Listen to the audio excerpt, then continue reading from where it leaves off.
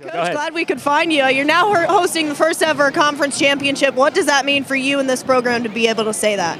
Well, it's another first. You know, we're a program that prides ourselves on being the first to do a lot of things, and you know, so we're proud to be playing here in Boone.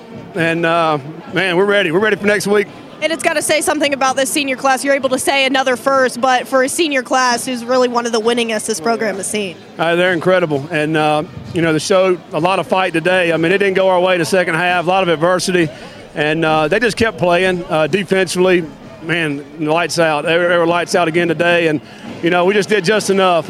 You know, we got a lot to work on again after today, a lot of penalties. And, you know, but man, it's great when you can work on it and you win a football game. So, you know, I'm not sure who we're playing, but we're excited about hosting it here in Boone, the first Sun Belt Championship game, and to have it right here. Man, all our fans hope to come out next week.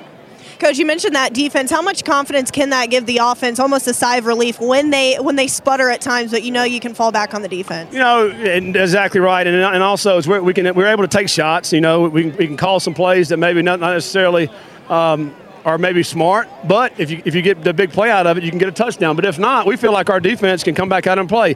It's like the fake punt we did today. You know, it was 3rd and 7. That's probably, I mean, 4th and 7 is probably a little bit long than what we would normally do that. I felt good about our defense, so we did it. We got the ball right back. So those are the kind of things you can take chances with when you got a great defense, and you know, we feed off each other all 3 phases all year, and you know, that's what makes a special team.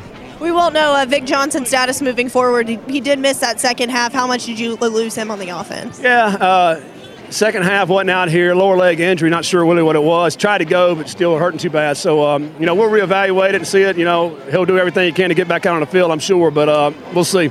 Congratulations, Coach. See you next week. Okay, thank you.